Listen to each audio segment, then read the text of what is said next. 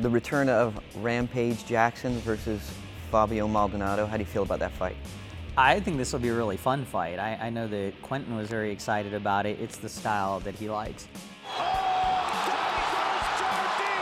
He's a guy who likes to strike. He wants to have an action-packed return to UFC. And if you want to have a war, Fabio Maldonado's there for you, man. Fabio Maldonado, when the octagon door closes, man, he is offense all the time. He welcomes a firefight in every single fight.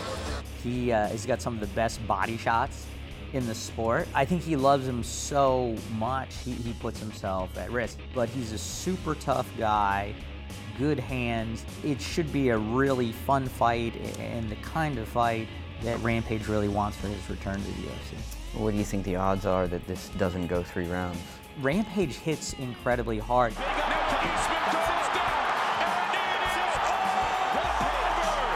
Fabio Maldonado has a great chin, and that's a great thing to have, but it's never a good thing to rely on. He's got to use a bit more head movement, be a little bit more elusive, because I think Rampage has better one-shot knockout power than he does.